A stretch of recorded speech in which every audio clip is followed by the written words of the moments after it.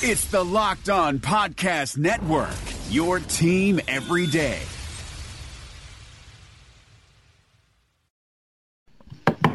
Welcome in to another edition of Locked On Titans. Jimmy Morris, joined as always by Terry Lambert. Terry, what's going on tonight? Not a whole lot. How you doing?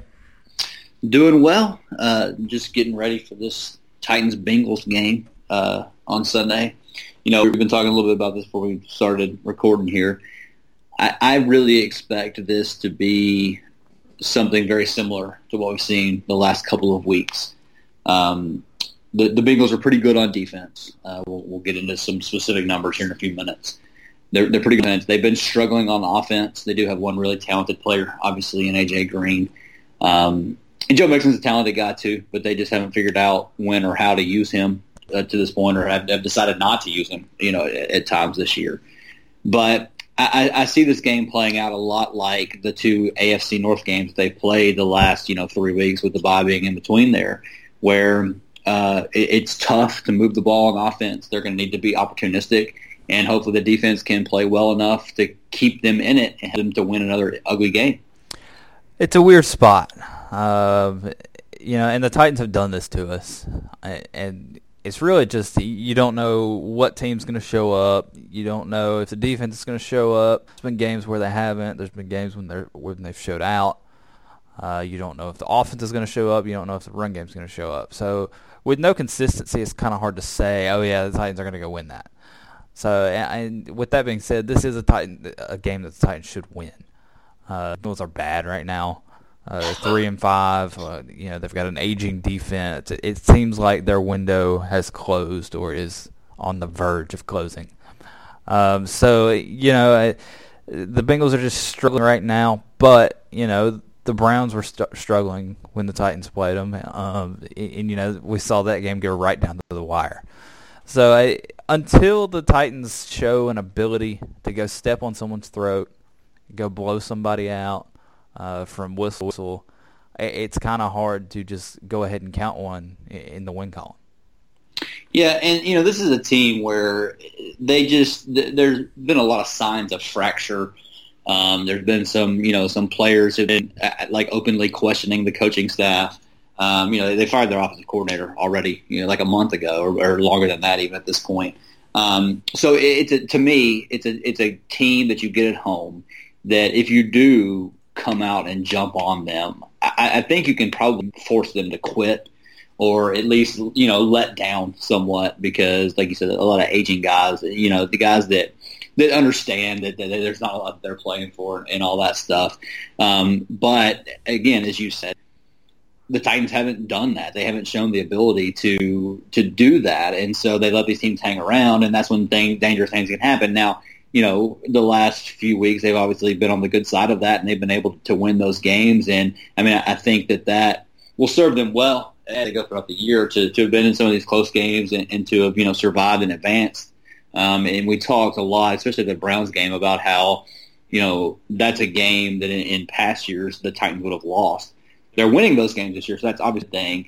But if we want to feel confident about them being able to be in the playoff picture, being able to compete, we need to see that game where they come out against a team that's not as good as they are and just dominate it from start to finish.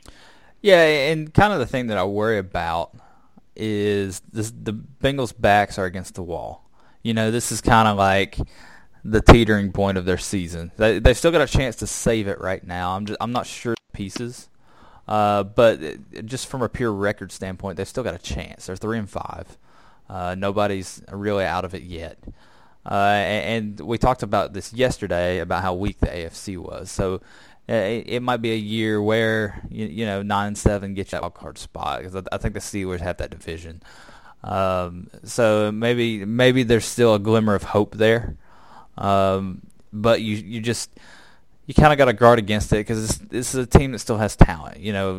Dalton may not be the best quarterback, but he's proven that he can do it from time to time. You've still got A.J. Green. You've got Joe Mixon. You're decent defensively. So I worry about mindset. I worry about the Titans coming into this kind of overconfident. And I worry about the Bengals coming in with this us against the world, backs against the wall mentality. Yeah, and so let's talk about some specific numbers. Offensively, the Bengals are dead last in the league yards per game, 269.8, and that's crazy to me. I mean, they got some weapons. They got A.J. Green, and we're talking about this before we started, but I mean, listen, if I'm Andy Dalton, I'm throwing the ball to A.J. Green every time it's physically possible. I mean, when you got a guy that's that talented and should be a plus matchup against pretty much any corner in the league, I don't know why they wouldn't target him 20 times a game. But for whatever reason, that hasn't been working. So they're dead last in the league in yards per game. They're 28th passing. They are, 32nd rushing, 72 yards a game rushing, just crazy. And then points per game, 28, 16 points per game. So this is another spot where this Titans defense that we think is improving, but it's hard to say how much they're improving. But this is another spot where an offense comes in here that has been struggling that they should be able to take advantage of. Now, it would be good to see them get some pressure. That's the thing that we've been talking about, that we've been worried about. We'll see them get some pressure and force Andy Dalton into some things. But, when you talk about those numbers, you should be able to feel pretty confident in what this defense will be able to do on Sunday. Yeah, and I'm glad you brought up because I think this is a spot where the Titans can get after Dalton. The offensive line for Cincinnati has just been dreadful. Whoever they've had back there, Gio Bernard, Jeremy Hill, Joe Mixon, just hadn't had anywhere to run. And then on top of that, they've been bad in pass protection. Cedric Abuehi and Jake Fisher are two of the worst tackles you'll see in the league. So Derek Morgan, Brian Orakpo, this is your chance to kind of tee off. If they can't win this matchup one-on-one, then that's going to be pretty telling. I think Jarrell Casey has an advantage on the inside too. There's nothing about this offensive line that should scare you. The check goes in the Titans' favor in a big, big way, just on front seven versus OL alone. Yeah, and then if you look at the opposite side of the ball, this is where the Bengals are actually really good. Ninth in the league in yards per game allowed, total yards per game allowed. They're fifth against the pass, 192.6 yards per game. So, a tough matchup there. But again, the Titans have faced some tough pass defenses over the last few weeks. They're 20th against the run. So hopefully some of the Titans can come there. And then they are allowing almost 19.8 points per game, which is 11th in the league. So, like we said, again, you're looking at a team that's struggling on offense and a team that's pretty good on defense. Has been the theme of the last 2 weeks. The same thing with the Browns. As bad as the Browns are, their defense, their front especially, is actually pretty good. They're same story with the Ravens. Not very good on offense, still pretty strong on defense. So you're going to see a similar game, a similar thing here. And so it will just be, I mean, in my mind, that sets up for one of these games where if the Titans can be opportunistic, if they can take care of the football, not put the defense in any bad spots, then you should feel pretty good about the chances of winning. And to kind of solidify your point, this is I believe the third lowest total in the week. So another ugly game. We both said ugly game last week against the Ravens. It was just a game that the Titans had to find a way to win, and they did that. Same deal here. Titans are going to have to find a way to run the ball because they're going to try. And I think they did some good things off play action. I think you saw that in the red zone, especially with the Decker play. They had him wide open. So that's the good of kind of banging your head against the wall and sticking with the run games. It does open up play action. So maybe the Titans can do more of that here. There's just not a real big weakness for this Bengals defense. They're a pretty good group. So it's going to be a stiff test and a good test to see where this Titans offense is. We do get to see our old friend Pac-Man Jones. Oh yes, who it's been a while since he's been in the city of Nashville. So you may not want to go out this weekend because we know that it's kind of dangerous out there when Pac-Man's out there. arrested or cited by the police 20-something times when he was here for 2 years. And we were talking earlier, I still can't believe he was only here for 2 years. It seems like he was here forever. He was only with the Titans for 2 years. But, it's crazy to me that he's still in the league. I mean, just with all the issues he had here and in Dallas, too. And, I mean, he's had a thing or two in Cincinnati, but, again, that's kind of the perfect place for him. But with all the stuff that he's been involved in, the fact that he's still in the league, speaks to his talent. And we were talking a little bit earlier. I mean, the guy was just an unbelievable punt returner. He's a good corner too, or at least he was. I'm not sure how he played this year, but when he was here, he was a solid enough corner. But he was a difference maker as a punt returner, and we've said it, kind of ever since the Titans drafted Adoree Jackson that he had the ability to be Pac-Man without the headaches. But it'll be interesting to see the reaction that he gets on the field Sunday at Nissan Stadium, because I mean he did some good things on the field here. There was the sixth season, Vince's rookie year. I remember in the Jaguars game, Pac-Man returned a interception for a touchdown, and then in that Giants game, the crazy comeback the Titans had, he had an interception, I think, in that game, and he didn't return a punt for a touchdown, but he had a big return that set up one of those drives. So, I mean, did some good things on the field, but overall was just a disaster off the field, and that caused them to have to ship him out of town and eat part of his contract, and he had to pay part of his contract back and didn't have the money, so they had to set up a payment plan with the Titans. I mean, it's just a whole thing. But just bringing all that back up with him coming back to town. Man, Pac-Man was so much fun. Just as a punt returner, I'm not sure I've ever seen anyone return punts quite like he did. And he really didn't do it with speed. Don't get me wrong, he was fast. But it just that electric agility he had back in the day, that was awesome. And it was just a shame that he couldn't get his head on straight, and it's taken him this long. And I'm not really sure it's still on straight. But anyways, it's kind of amazing that he's lasted this long in the league. But I mean, hats off to him for somewhat fixing it up. I'm not sure he would have lasted all these years anywhere else in the league. But yeah, it's going to be interesting to see him kind of come back. Has he come back? When's the last time he's been back? That's a good question. I would have to go back and look through the game logs. I'm sure he's been here since he left, but I don't know. But yeah, like you're saying, the thing about him returning punts, just that the start and stop and the quickness with which he could do that was just unbelievable. It was really fun to watch. And then the other storyline, I guess, surrounding this team. And again, there's a lot of stuff with the Bengals. I mean, there's all the Marvin Lewis stuff. I find it hard to believe that he'll still have his job once the season's over, maybe even before then. But then, obviously the big Green thing that happened last week, and just all the events surrounding that. And I don't know. I mean, there's been speculation as far as what really set him off with Jalen Ramsey, because AJ Green. I mean, we've both watched him a lot. Playing the SEC at Georgia, and then he hasn't seemed to be the type of guy that has a short fuse like that. But you saw him. What preceded the fight, where the little shove that Ramsey gave him was obviously not the tipping point.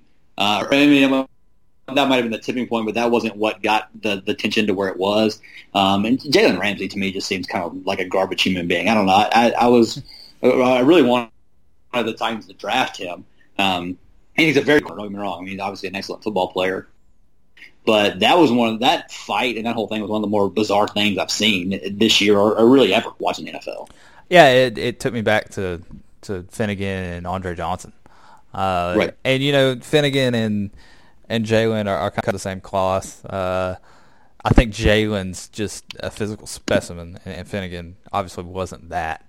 But that's a guy that, preparing for the draft, I watched every one of his college games, and it's just that was his game. He would get in your head, he'd jaw the entire game, and he would win with that. He'd make guys lose their cool, and take the focus off the game. So I'm sure he ran his mouth from start to finish, and I'm sure that's going to happen to Jalen Ramsey. So he called AJ Green an old man, which is funny. It doesn't seem like AJ Green's that old. I guess he is to him. But yeah, I mean, I think he just barked up the wrong tree that day. And it was A.J. Green didn't get suspended. By the way, if you missed that, there was some talk that he might, and Mike Evans got suspended for a similar deal. But A.J. Green's going to be a problem for the Titans, and I'm really interested to see how the Titans handle him. You know, they've stuck with Adoree Jackson on the outside, but are you really comfortable with that size advantage and just the inexperience? I think Adoree's coming along, but it might be a spot where we see Logan Ryan kind of float outside a little bit more. Yeah, you're looking, if it is, Adoree Meso and A.J. Green, you're looking at a good 5-6 inches height advantage that A.J. Green would have in that scenario. And, we talked about this before the Tech game, about the success that Logan Ryan had with the Patriots matching up with DeAndre Hopkins. How he had pretty much shadowed Hopkins with the Patriots, and we kind of speculated that the Titans might try something like that. They didn't, and Hopkins works the Titans as he always does. So hopefully they learned a little bit from that, and like you said, we'll try to, at least find themselves in some situations where it's not Adoree matched up out there on A.J. Green, because, we love Adoree and think he's played well and think he has to be a really good corner in this league. But that size mismatch, like you said, that experience mismatch, it's just not something that I think is beneficial for the Titans. You don't look out there and see that and feel good about it as a Titans fan. And then more thing that we'll probably need to talk about is, the receiver that the Bengals drafted. That was a guy that was, a conversation piece for Titans fans leading up to the draft. So we'll talk about that and kind of how these first-round receivers have fared so far this season. Matt Williamson brings the scout's perspective to the Locked On NFL podcast. We got to talk 2018 quarterbacks. Josh Allen has the best quarterback record aside from Lamar Jackson, but the lowest completion percentage other than Josh Rosen. He's just been complete garbage for the most part when he's been allowed to play. Yeah, but I just want to throw a couple nuggets out on Allen, and I know he's a lot bigger, a lot stronger, but he kind of reminds me of early career RG3. What's kind of remarkable about Allen is he is so gifted. And he got better, I thought, this past year, which is encouraging, with the anticipatory throws and the touch of his throws. But his deep ball passing is like the worst in the league. Hear Matt with co-host Brian Peacock every day on Locked On NFL. Subscribe or follow today wherever you get your podcasts.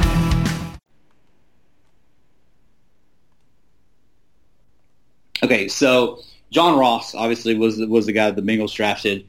And he was a guy that the receiver out of Washington. We spent a lot of time talking about him leading up to the draft, because we thought, obviously it ended up being correctly, that the Titans were going to take a corner and a receiver with their 2 first-round picks.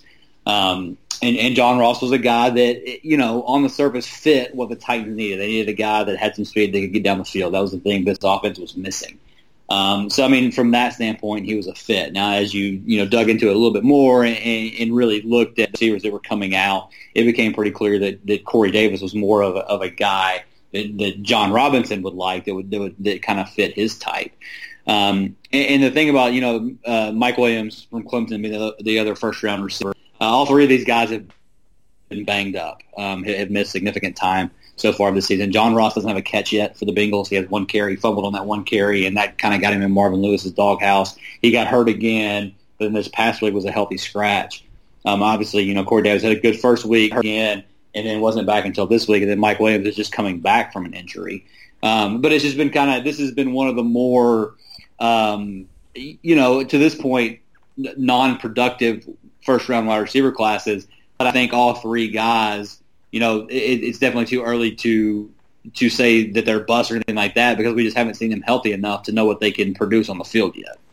Yeah, and I don't miss the days of arguing Davis, Ross, or Williams. It seems like all we talked about for really 2 or 3 months there. I thought the Titans got the best of the group by far.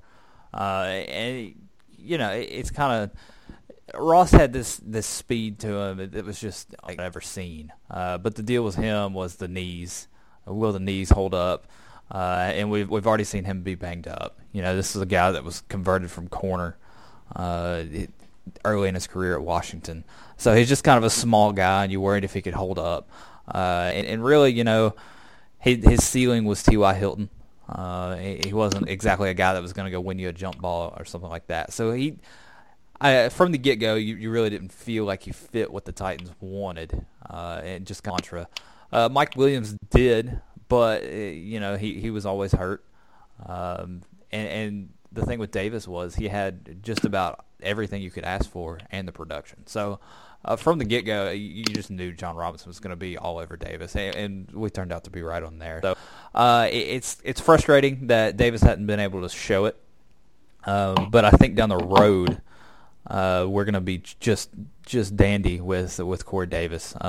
You can compare him right now to Marshawn Lattimore, who might already be the best corner in the NFL. Honestly, his tape at Ohio State was insane, but you had that hamstring issue, and it just didn't go away through draft process. I think that kind of kept him out of the top 10.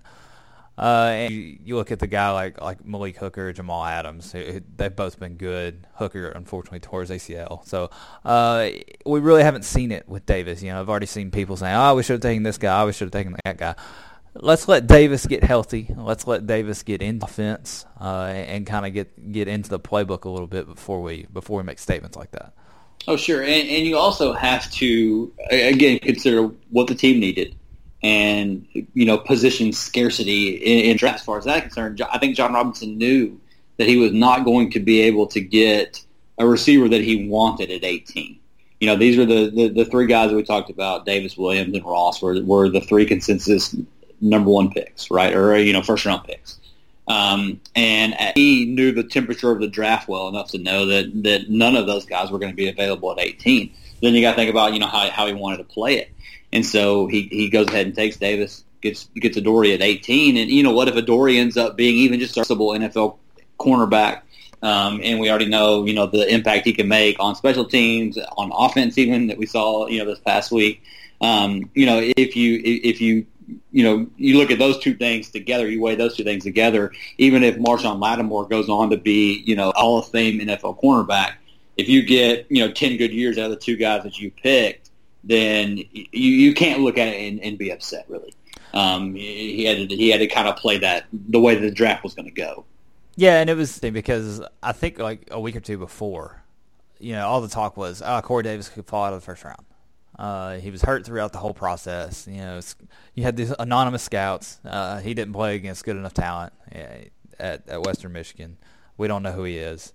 And then Robin takes him 5th overall. So you can't believe anything in draft season. But, everybody knows, if you know me, I loved Corey Davis. I thought he was a top 5 player in this draft. I still think he is. So I know it's frustrating right now. But I think as the season goes on, you're going to see Mariota hit his groove. And that's the thing, too. We're seeing a shell of Mariota right now. And this offense is broken. So let's let the offense heal, and then let's see where we're at with Davis. Yeah, sure. So anyway, so it'll be interesting, and who knows if John Ross will even play on Sunday. Again, he was a healthy scratch this past week. And we talked a little bit before about how Marvin Lewis hates rookies just like Jeff Fisher did. So it'll be interesting to see if he's even up for this game. But, just something to note with these guys and how connected they were throughout the draft process. And obviously if you followed us and our site around that time, how much conversation we had around all three of those guys. So anyway, just something to mention. That'll pretty much do it for tonight. We'll have some practice stuff to talk about tomorrow. Watching, I guess we're still watching DeMarco, see how his knee responds, and Delaney Walker. I would imagine we'll probably still be a little bit limited this week with the bone bruise, and we'll see about Quinn Spain and those types of things. But again, Titans are relatively healthy at this point in the season, so you got to be pretty excited about that. Terry, anything else before we get out tonight? That's all I got. All right, sounds good. So like I said, check us out again tomorrow. Rate and review the podcast on iTunes, Locked On Titans. You can search it there. Leave us a review. Leave your Twitter handle in the review. Enter to win a year-long subscription to Pro Football Focus. We'd appreciate that anyway. Helps us out. Follow us on Twitter. I'm at JMorrisMCM. Terry is at TLambertFB. You can also check out our work on MusicCityMiracles.com. So for Terry, this is Jimmy saying thanks for listening, and we will talk to you tomorrow. Thanks for listening to the Locked On Podcast Network, but why stop now? Check out the daily Locked On Podcast Network for your favorite college team. Find it right now in your favorite podcast app, and be sure to subscribe or follow so you never miss an episode. The Locked On Podcast Network, your team every day.